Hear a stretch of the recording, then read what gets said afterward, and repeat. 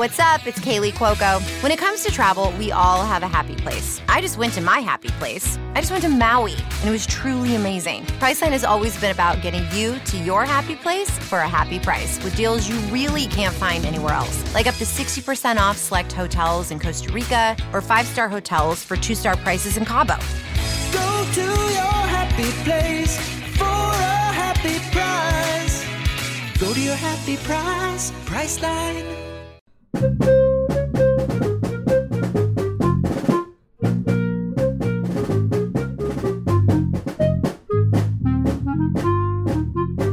Hey everyone, welcome to The Final Four is Not on the Schedule.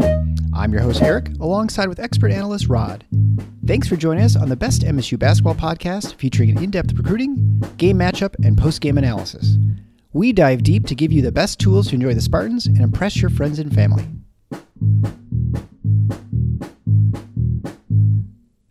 Hey everyone, it's Eric again, alongside Rod, and we're going to continue our march to the Big Ten predictions and the previews. Today is number 10, Penn State, and this feels a little bit like the last recording where we were talking about Maryland. Last season, Penn State was 14-17 overall. They were 7-13 in the Big Ten, 88th in KenPom, 131st on offense, 50th on defense, and struggled overall, similar to when we were talking about Maryland. Didn't shoot very well. They were 196 in turnover percentage, which I think was even worse than Michigan State, so beat them on there. They were pretty good defensively, though, and I think that was in large part John Harrar, I think, was pretty solid inside. I think that he was, I thought, pretty good. There was the first-year coach Micah Shrewsbury taking over for Pat Chambers. And a team that I think everyone thought improved by the end of the season. They seemed to have an identity, kind of know who they were, but just not enough bodies and talent, I think, to really compete day in, day out in the Big Ten. Yeah, I think if you're a Penn State fan, you should be very optimistic about the future of your program. Now, I will admit that I thought the previous guy, Pat Chambers, was on the right path. Yeah, me too. And it just didn't happen. And then obviously his tenure ended controversially with some questions around treatment of players. But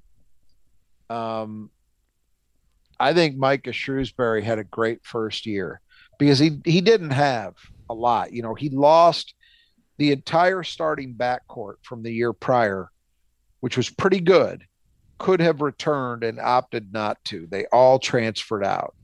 So he lost a bunch of guys that way.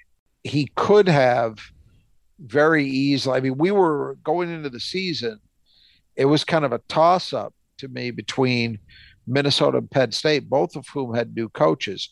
Who's in the worst situation? You know, the fact that this guy, we talk about the job Ben Johnson did, and it was very good.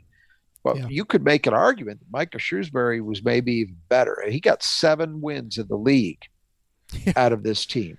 And most importantly, he's a Big Ten guy who knows what it takes to win in this conference.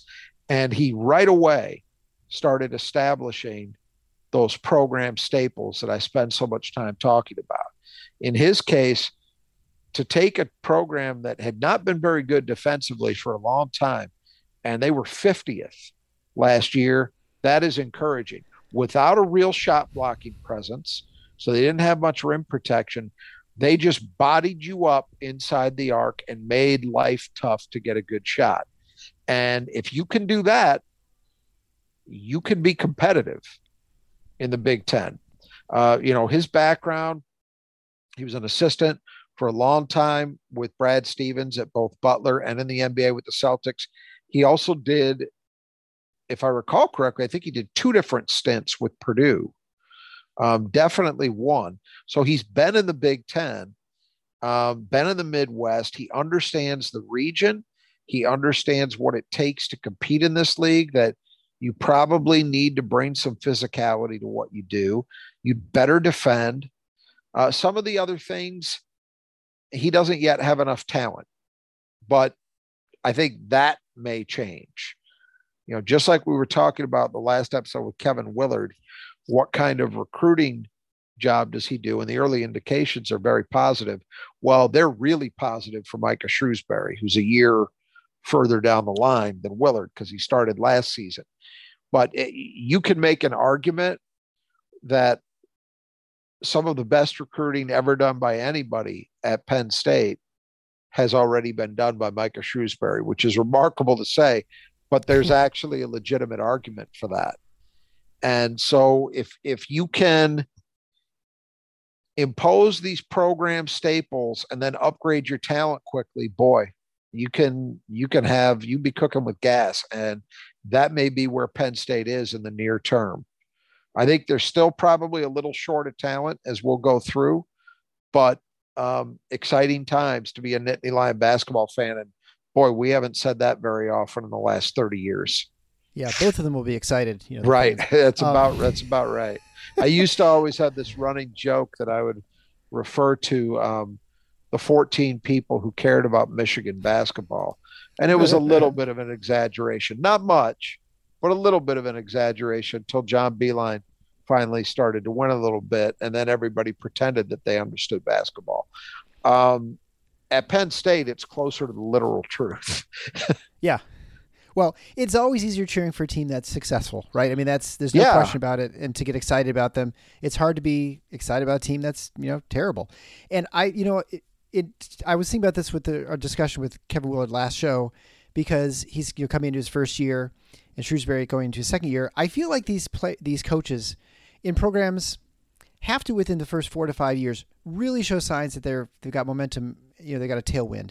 Because if you don't, you end up like Pat Chambers, where you just kind of just drift along. And, not to say that he did anything particularly wrong, but he just was never able to get the right recruit or have the right results in the court and just didn't make any progress. Here's the thing with Pat Chambers. He got a much longer leash than anybody would have gotten in, say, the upper half of the Big Ten. Sure.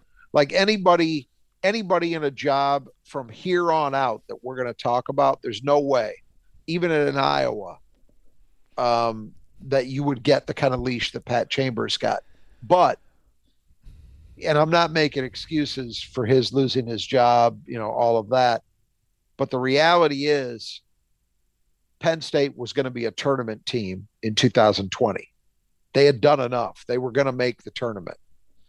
And that was kind of the culmination. He had Lamar Stevens and Mike Watkins on that team, who had been part of that first really, really good recruiting class he had. So I think he did actually get the right guys. It's just fate intervened. He doesn't get that tournament bid. And then over the offseason, he has, the allegations of player mistreatment. And because he hadn't done anything, he hadn't won, it's very easy to make that decision to say, well, this is not worth the headache. He's got to go. Yeah. So, but I do agree with your general point, though, that you have to show positive momentum pretty early. It doesn't mean in a job like this that, it's like I mentioned last episode with Kevin Willard. If he doesn't have Maryland at least pushing for a tournament bid by his second year, he's going to have some unhappy people. That's how it is. It's not quite that way at Penn State, but you'd better show something. Right. Yeah, you can't be spinning your wheels for 5 or 6 years. I mean, no. If Pat Chambers is still coach, I think he did show something last year, his first year. He needs to maintain that momentum, but I think he did. I mean, for that team to win 7 games in the league was remarkable to me. Oh, I totally agree with Shrewsbury. I'm just saying with Pat Chambers, he was, you imagine if he had another 5 years, I don't know that you would have expected Penn State basketball to be in that significantly different place than they were before he came in. Probably not. I think you're probably right about that, is that we would have been talking about a firing probably some point in the relatively near term. Yeah. Yeah.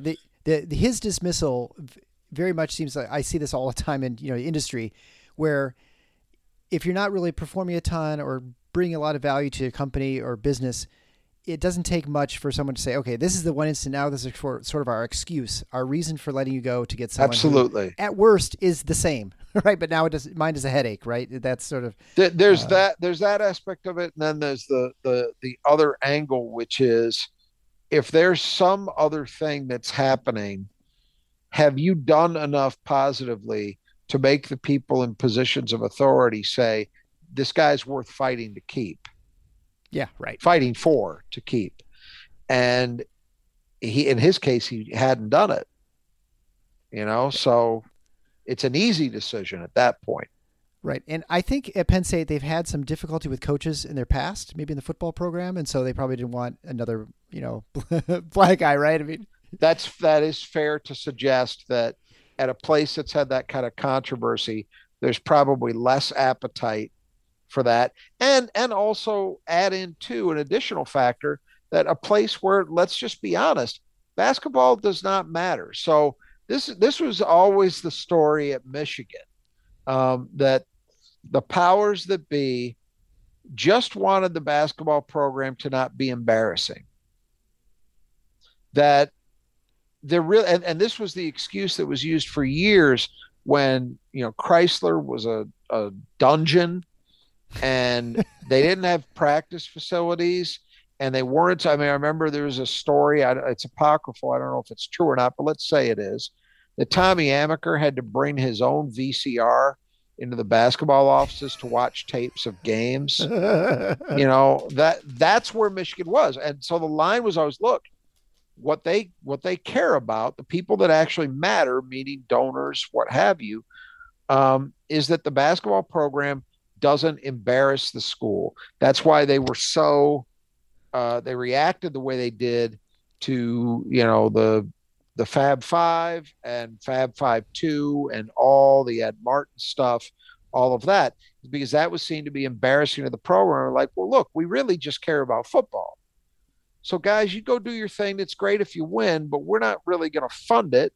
That's changed there, obviously. There's their basketball program actually gets funding now, but I think Penn State, it's a very similar dynamic with far less reason to question it.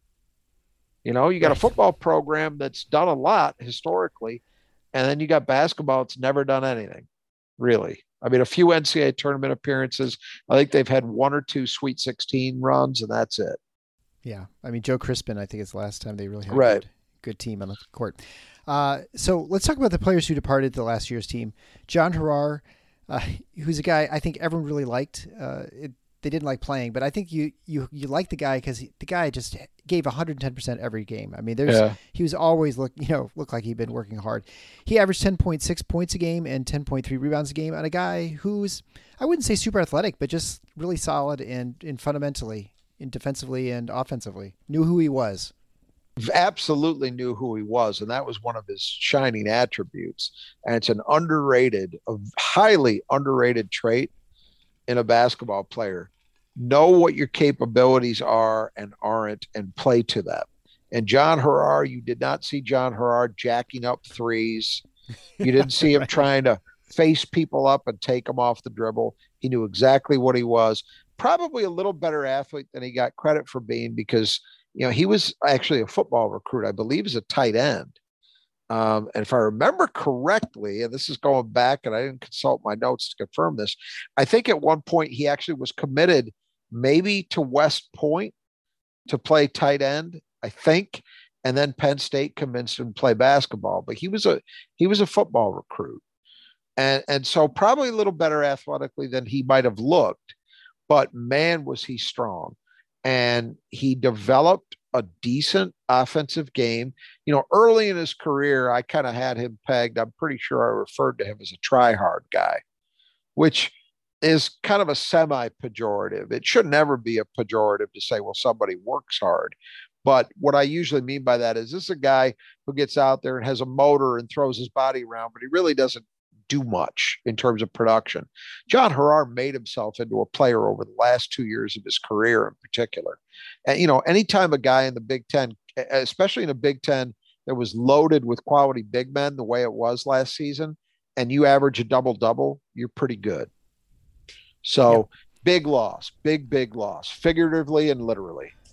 I feel like Thomas Kithier, although not the same size and build as him, sort of was a kind of the similar player, knew who he was always in the right place, and just was smart enough about the game to maximize sort of who he was. Yeah, no, absolutely. He did it in a very different kind of role. Harrar, obviously, a much more productive player, but you're right. This is the argument that I always used to have with people when Kithier was at MSU who didn't understand why he was playing. Well, the reason he's playing is he does what he's coached to do, and he doesn't try to do things outside of that.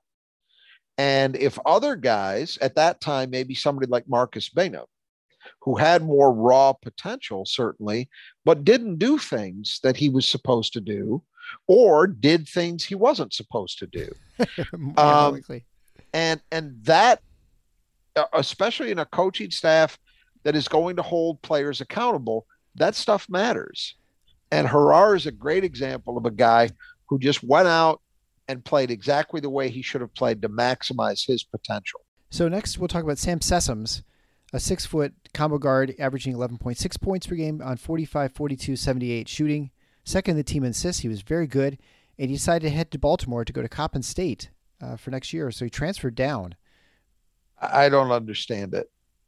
I really don't. And I did some research. I did some looking into it. It doesn't seem that anybody at Penn State understood it either.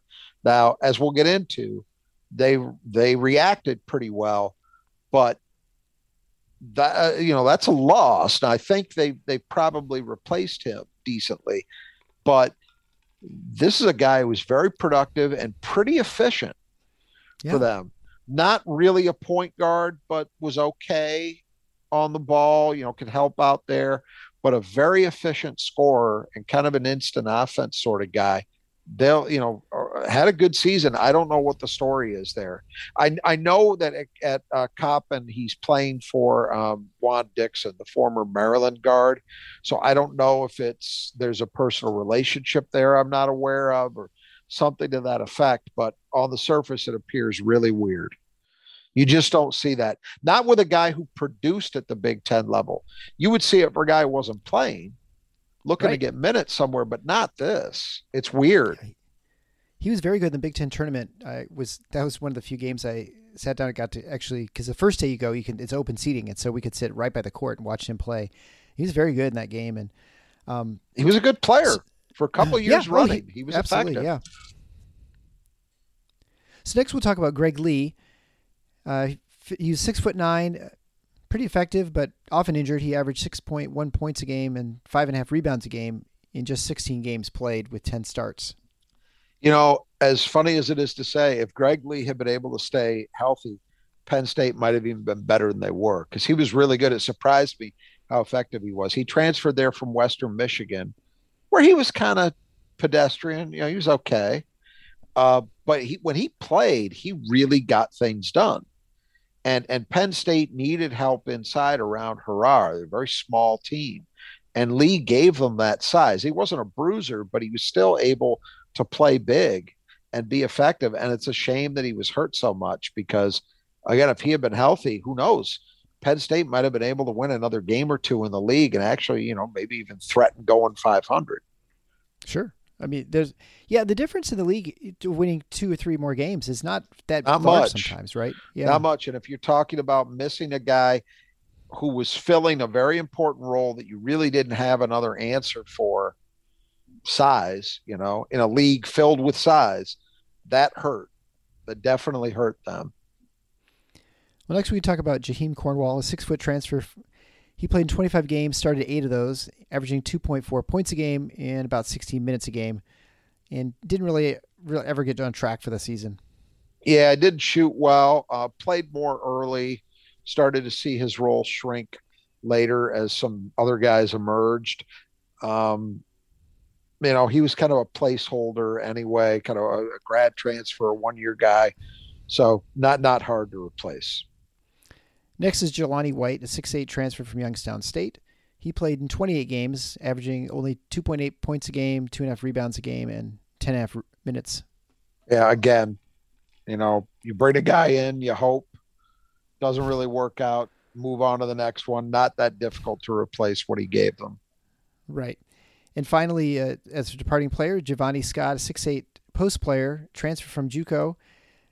Just never quite got things going. He averaged 1.4 points a game, 1.6 rebounds a game, and only 6 minutes a game, and a smattering of appearances, only 11. Yeah, and it turned out that he was actually not invited back due to assault charges over the summer. I'm not sure if the actual assault happened before that, but it was disclosed over the summer. So he is gone, consequently. So let's look at the returning players for Penn State. First is Seth Lundy, a 6'6", 220-pound senior, four-man. He was second on the team in scoring at 11.9 points a game with 4.9 rebounds a game, shooting 40, 35, and 87. And was a little streaky, but a really solid player, I thought. Yeah, he has his moments where you think, boy, this guy could really be something as an offensive threat. And then he'll go into a funk, he'll kind of disappear. But the numbers are solid. You know, he did step into I thought as a couple of years ago, I thought, well, this is the guy who's going to be their next Lamar Stevens. And offensively, in some ways, he's actually better than Lamar Stevens was because he's a better shooter. People remember Lamar Stevens is a really effective player for Penn State, but boy, he struggled with his jumper. Lundy's actually a capable shooter, and on the right night, better than that. Where I'd like to see Lundy be better is as a rebounder. I think he's got a little more to give than they've gotten from him. But, in total, he's one of their most important guys, and he's a tough cover at the four because he truly is a stretch player. You have to respect him on the arc. Next is Jalen Pickett, 6'4" senior. Was a transfer from Siena last season and averaged 13.3 points a game on 42, 32, and 75 shooting. A good pick and roll player. He had 135 assists to just 55 turnovers. Yeah, this was one I wasn't certain about. He had been, I believe he was his conference player of the year at Siena as a sophomore. And then, although his production remained decent, all his efficiency numbers declined as a junior. And I had read and heard that there were some questions about where his head was at. Like he had, if I remember correctly, he had declared for the NBA draft and gone into the portal. He came out of the draft, went into the portal. It was a question of where he was going to end up. Michigan was recruiting him for a while. He ended up at Penn State, and there was some thought, well, where's this guy's head at? Is it on the NBA? And is he going to be focused enough to play the right way? Because it was not a question of his talent. I thought, despite the 3-point shooting number not being great, I thought other than that, I thought he was really good. He gave them a guy you could put on the ball and who would do the job. I mean, he was knocking on the door of a 3-to-1 assist to turnover ratio. That's great. I mean, it was clearly better than 2-to-1. That's really good for a guy who was kind of ball dominant. They put in pick and roll a lot to put up those kind of numbers. He was an effective scorer. He's got some size for the position, and yet he's good enough athletically to hang in there as a point guard. I like him a lot.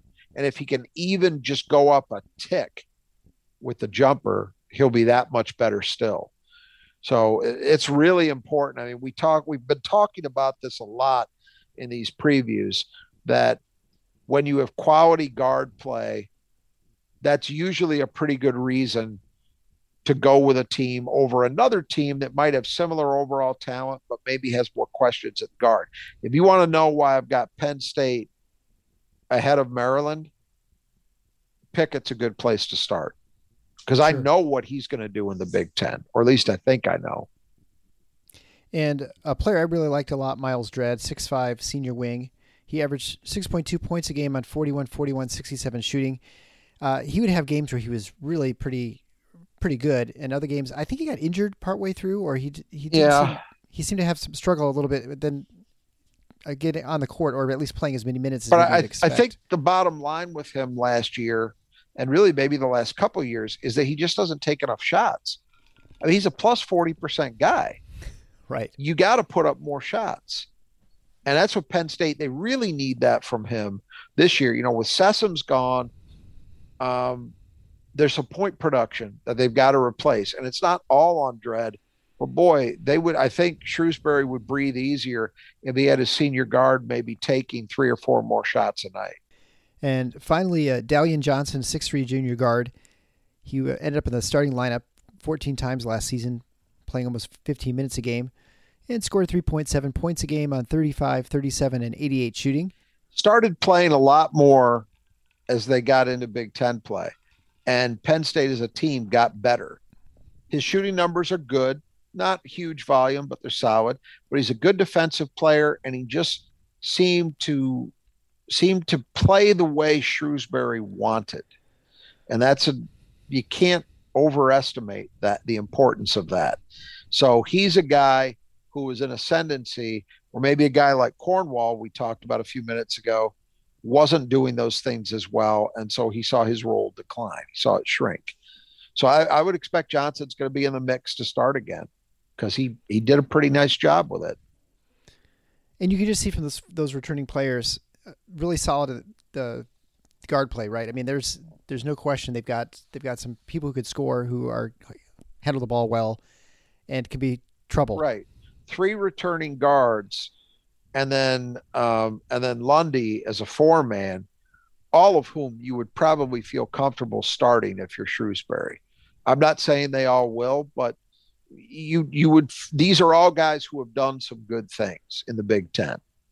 Right, and certainly if you've been listening to the previous episodes, I mean, there's a stark difference between this Penn State, what they've got returning, than the other teams, where they've just got, all sort of question marks, transfers, pretty much, or it's the difference between Penn State and Maryland in my mind. Yeah, is Penn State? But Maryland has brought in a couple of transfers where they might be good, but you don't know. Penn State, we have more proven performance from their guys. That counts. And then we'll look at the newcomers to the team. Andrew Funk is a 6'5" transfer guard from Bucknell. He averaged 17.6 points a game last season on 43, 36, and 76 shooting, also averaging 3.6 rebounds a game, and assist to turnover ratio of 1.8. Oh, I'm sorry, it's a 3 assists to 1.8 turnovers. Right. A good player. A guard with some size, some ability to help out on the ball and also play off the ball. He shot decently and has shot well in his career.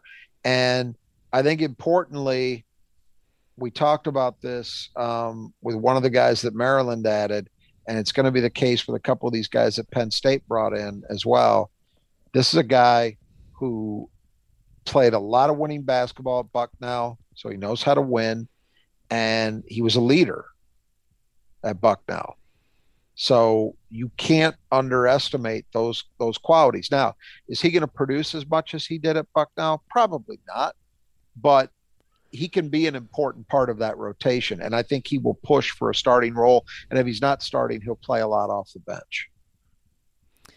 Next is Cameron Winter, a 6'2" point guard transfer from Drexel. Expecting him to play quite a bit as well. He averaged 15.8 points a game on 43, 28, and 86 shooting. And actually shot better from 3 as a junior on 42% on similar volume. So just didn't shoot well last season. He averaged 4.6 assists per game to 2.4 turnovers.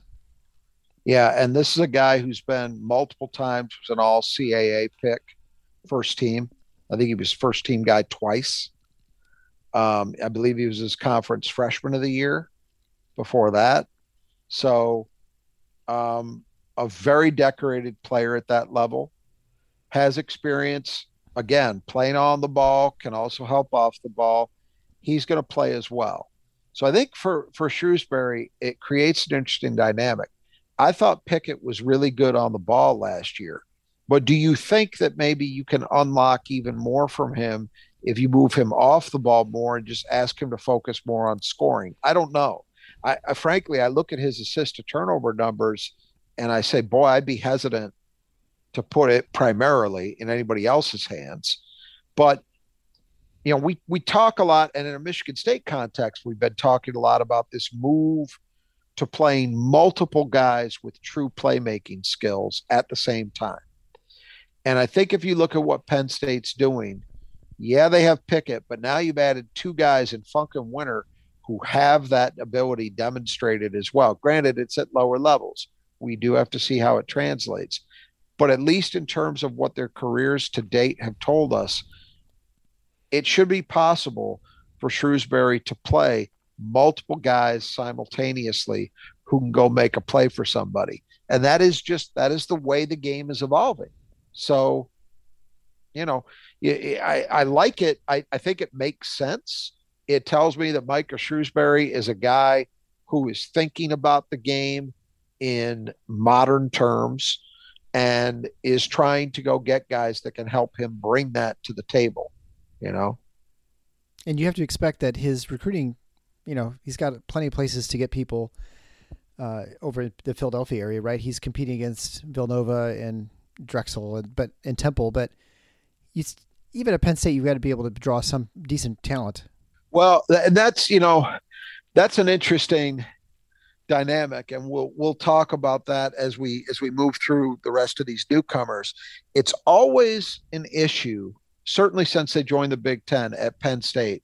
How do they recruit?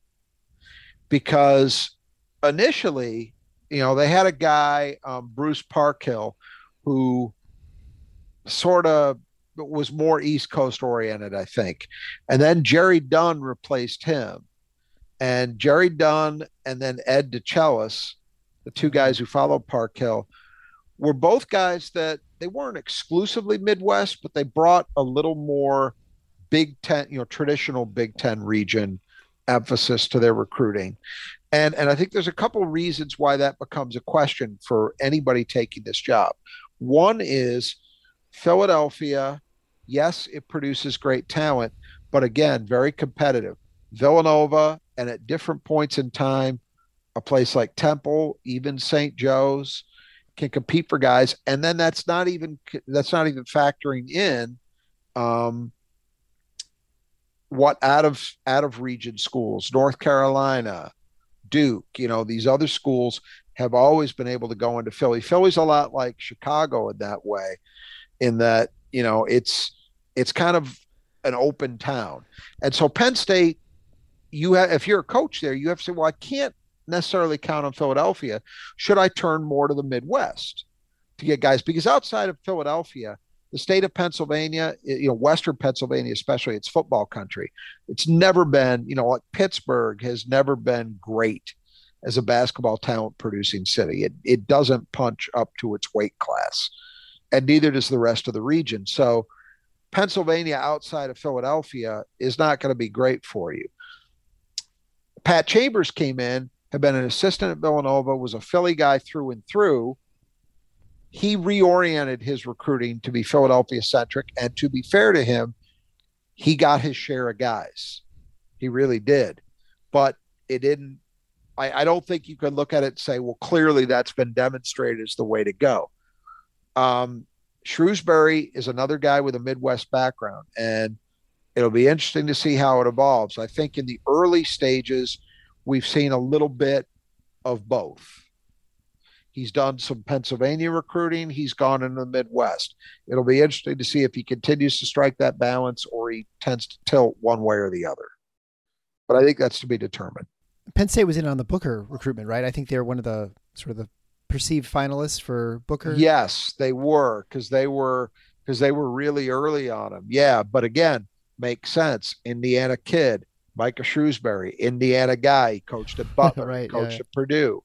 So, and we're going to, as we talk, we're going to see Indiana, I think, is going to be a place where Penn State looks to get some things done. Well, next for newcomers, Michael Henn. He's a 6'8", 225-pound transfer from Denver. He averaged 8.8 points a game and 4.6 rebounds a game on 47, 38, and 74 shooting. And he's played everywhere. Yeah, this is his fifth school, I think. It's his fourth or fifth school at the collegiate level. The numbers are fine. He did it at Denver. I have no idea what that's going to mean. But I don't think they're looking. Look, they brought in a couple of big guys as freshmen they're very excited about, but they're freshmen. They've got a gaping hole at the 5 that Harar left, and they really don't have anything behind Lundy at the 4 either. So they need bodies, and that's what this move was. This move was, let's get somebody who's actually played D1 basketball and has some size, and has demonstrated he could shoot a little bit, and maybe we can get a quality 10 or 12 minutes a night out of him. I think that's what this is. This reminds me a lot of when we were talking earlier about the recruitment of Booker, that Michigan State's going to look for someone to push him, someone with experience at the 4 spot. Possibly, so that, yes. Right? I mean, that you kind of the same thing when you have someone there who can be the guy you bring in and say, okay, you messed up, sit on the bench for a few minutes, kind of figure out what you did wrong, and then you can go back in. Except the difference is that, when a Michigan State does that, it's a guy like Ben Carter, who, despite the right. slagging that he gets from Michigan State fans over the Syracuse game, which is ridiculous on so many levels, I can't even begin to waste the time to go through it. The fact of the matter is Ben Carter was a really good player. He'd started out at Oregon, had been productive at UNLV, Mountain West, not a bad league, kind of a mid-major plus. When a Penn State does it, it's a guy who played at Denver, not Colorado, right. Denver. So there's the difference. But the theory is similar. You're right. Next would be Kemba Inje. He's a 6'10", 235-pound freshman who played La Lumiere, top 100 recruit, and probably one of the best recruits for quite a while now. In the rankings era, so let's say the last 20 years or so, since Rivals and what is now 24/7 used to be Scout, since the emergence of those systems, he is the second highest rated recruit Penn State's ever landed. Only Tony Carr, who people may remember was a really good point guard for a few years ago, part of that Lamar Stevens, Mike Watkins class. He's the only one who's ranked higher. So that says something. This kid, and again, was playing in Indiana at a prep school. Micah Shrewsbury, Indiana guy. He knows people at La Lu. That's an indication to me the Midwest is going to matter in his recruiting strategy to some degree. But this is a big get. Physically, it's a positive in that you don't look at him and say, well, this guy needs a year to get acclimated strength-wise. He's 6'10", 250. He's ready to go. Yeah. Okay. He's probably ready to go right now. I'm not saying it's going to be easy. He'll still end up getting pushed around. But at least he's got a chance to hang in there. They really like his potential defensively as a rim protector, something they did not have last year. They think that offensively he can be good in the paint right now, has the potential to maybe expand out from there over time, but very encouraging. And for the kid, you couldn't ask for a greater opportunity because the 5 is wide open. I think he'll probably be the starter. How effective he'll be as a freshman remains to be seen, but the opportunity is going to be there. And I think he's got the tools that, there's a chance he could be productive. Next would be Jameel Brown, his 6'4" wing. He's the 6th highest recruit in modern Penn State history. So another nice recruit for Shrewsbury. And Mr. Basketball, runner-up for Pennsylvania, right? Yeah. So, again, there's a Pennsylvania kid. That's good. Again, one of the most highly rated guys that they brought in the modern era. It's a good sign. If you're a Penn State fan, you've got to love this because this guy, made chicken salad out of chicken blank. And I'm only saying blank because I don't want to get our podcast labeled. But he did that in his first year and established the way he wants his teams to play with toughness, physicality, good defense. And now he's immediately, and this is something that even somebody like Steve Peichel was not able to do this quickly. Steve Peichel just now has gotten to the point that he's able to compete occasionally for the best kids out of New Jersey and maybe land one or two of them. Shrewsbury's doing it immediately. And again, let's not get it, to ridiculous levels. He's not going out and landing McDonald's All-Americans yet. But he is upgrading the talent level from what we normally see at Penn State right away. If you're a fan of this program, that is a great sign because it's giving you the best possible chance to get better. I mean, you look at the numbers last year, 50th rated defense, and their offense was what, 130-something, 150-something? Yeah, 131. 131. That's normal for a program that's going about it. It's what happened to Rutgers. Offense tends to come. You can't You can't effort and toughness your way to offensive production typically. Defense, yeah, you get some guys who are physically up to it. They're good enough athletically, they're strong enough, and they have the right mentality and they grasp your defensive concepts. You can do that even without a great talent level. But offense, your talent level has to be higher. And so that's why it should be encouraging, because that's usually the hard part in a build like this. But he's getting guys who, at least in theory, are ranked in the spots that you would expect. Oh, that's a guy who maybe not even as a freshman, but soon should be able to make plays offensively that other guys we've had here are just incapable of making. And that's how you get better. Right. And I think we mentioned a couple of shows where you were talking about how really you want for a fan base, you want to have some hope. You understand that this year's not going to be great. I mean, as Lions fans, we know how this is, right? You want to have some hope for the future, right? That you've got something to look forward to that, this may not be the year, but we're building towards something. And if you're not, you don't want to be a fan of just spinning your wheels and just kind of being the same old. Right. And man, Micah Shrewsbury is giving them everything on all ends. Like, well, we're more competitive than we thought we'd be right away. We got a chance to be, competitive again this year, I think. And the future looks brighter. You're checking every box. Yeah, he might actually fill up the Bryce Jordan catacomb. Next we'll is Demetrius Lilly. He's a big 6'10", 260-pound five-man from Lower Merion High School. And, another good recruit. Suburban Philly. People may think, well, where have I heard that name, Lower Merion? Well, it's Kobe Bryant's high school. And this kid is the first player since Kobe Bryant at that high school to average a double-double 3 years running. So that's, I'm sure, he's probably proud of that. Not as advanced as NJ, not rated quite as highly, but again, physically ready to go immediately. And again, in position where right away as a freshman, he probably is going to earn some kind of role. And so they're excited about him too. They think he should be able to rebound and defend right now, and we'll see when offense comes. But there have been a lot of years, including last year, where Penn State didn't have even two guys on the roster that looked the part of legitimate Big Ten five men that they could roll out on the floor. So from that perspective, they're already a little ahead of where they've often been. Next is Evan Mahaffey. He's a 6'6", 3'4". He was a Cincinnati High School Defensive Player of the Year as a senior. And so it kind of fits into sort of the, what the Shrewsbury's building, right? Defense, Midwest. Yeah, I think that fits. I've not seen him play. I would expect he's probably pretty tough.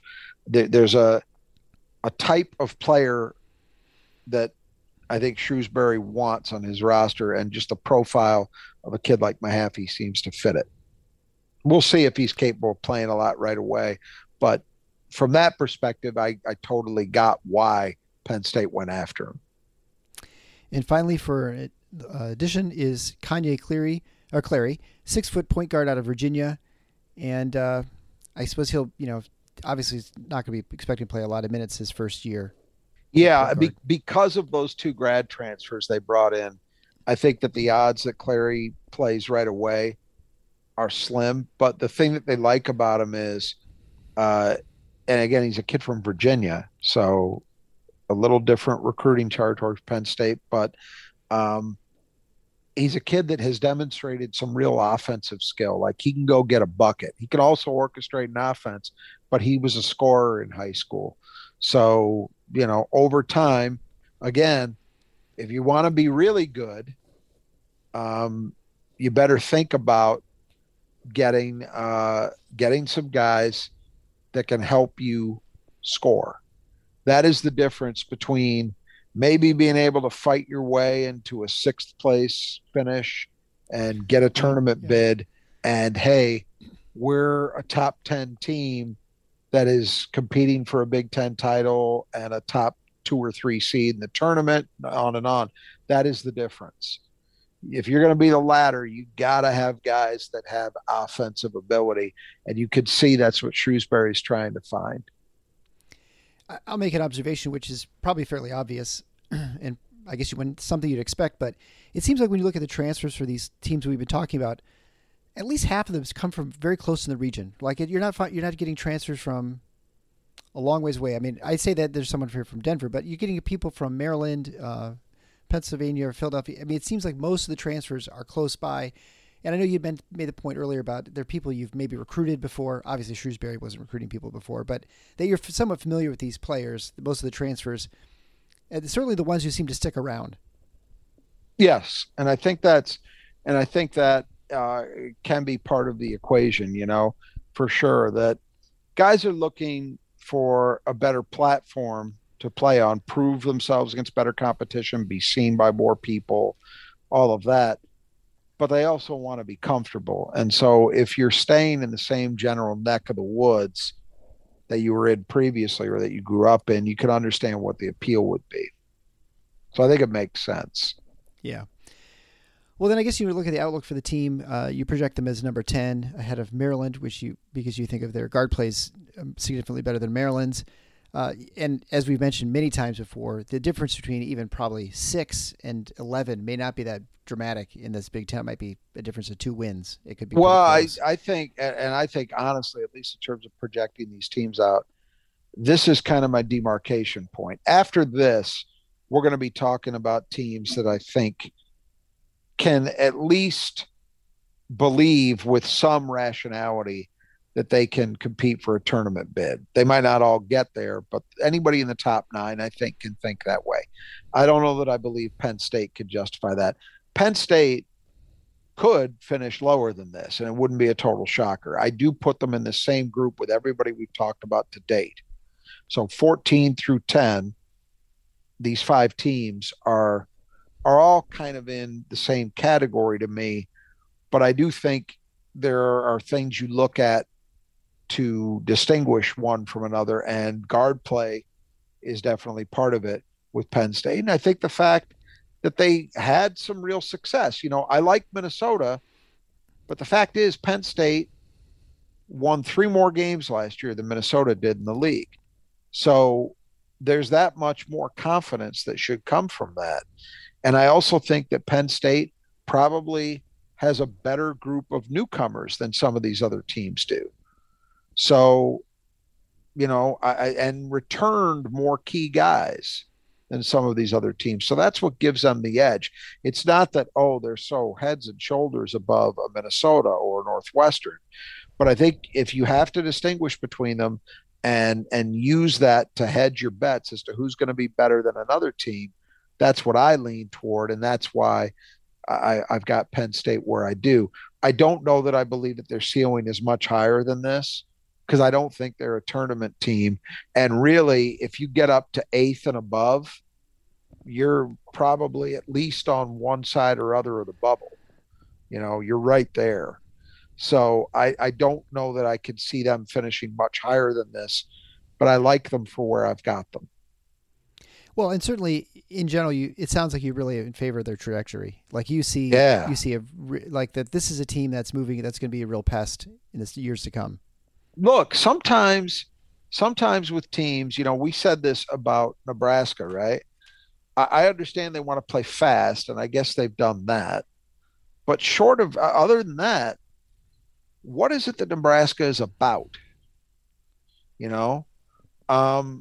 Northwestern to some degree, even after all this time, have they proven year in, year out that they're about something?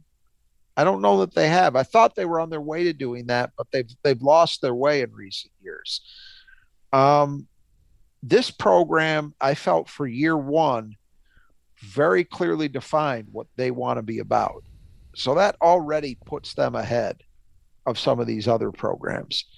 And so now it's just a matter of continuing to keep that in place and build upon it as you improve your talent level.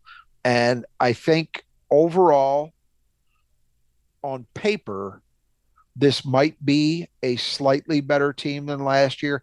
It's hard to really what's going to determine the ceiling of this team, I think, is how well those young big men play, because they got a lot out of John Harrar.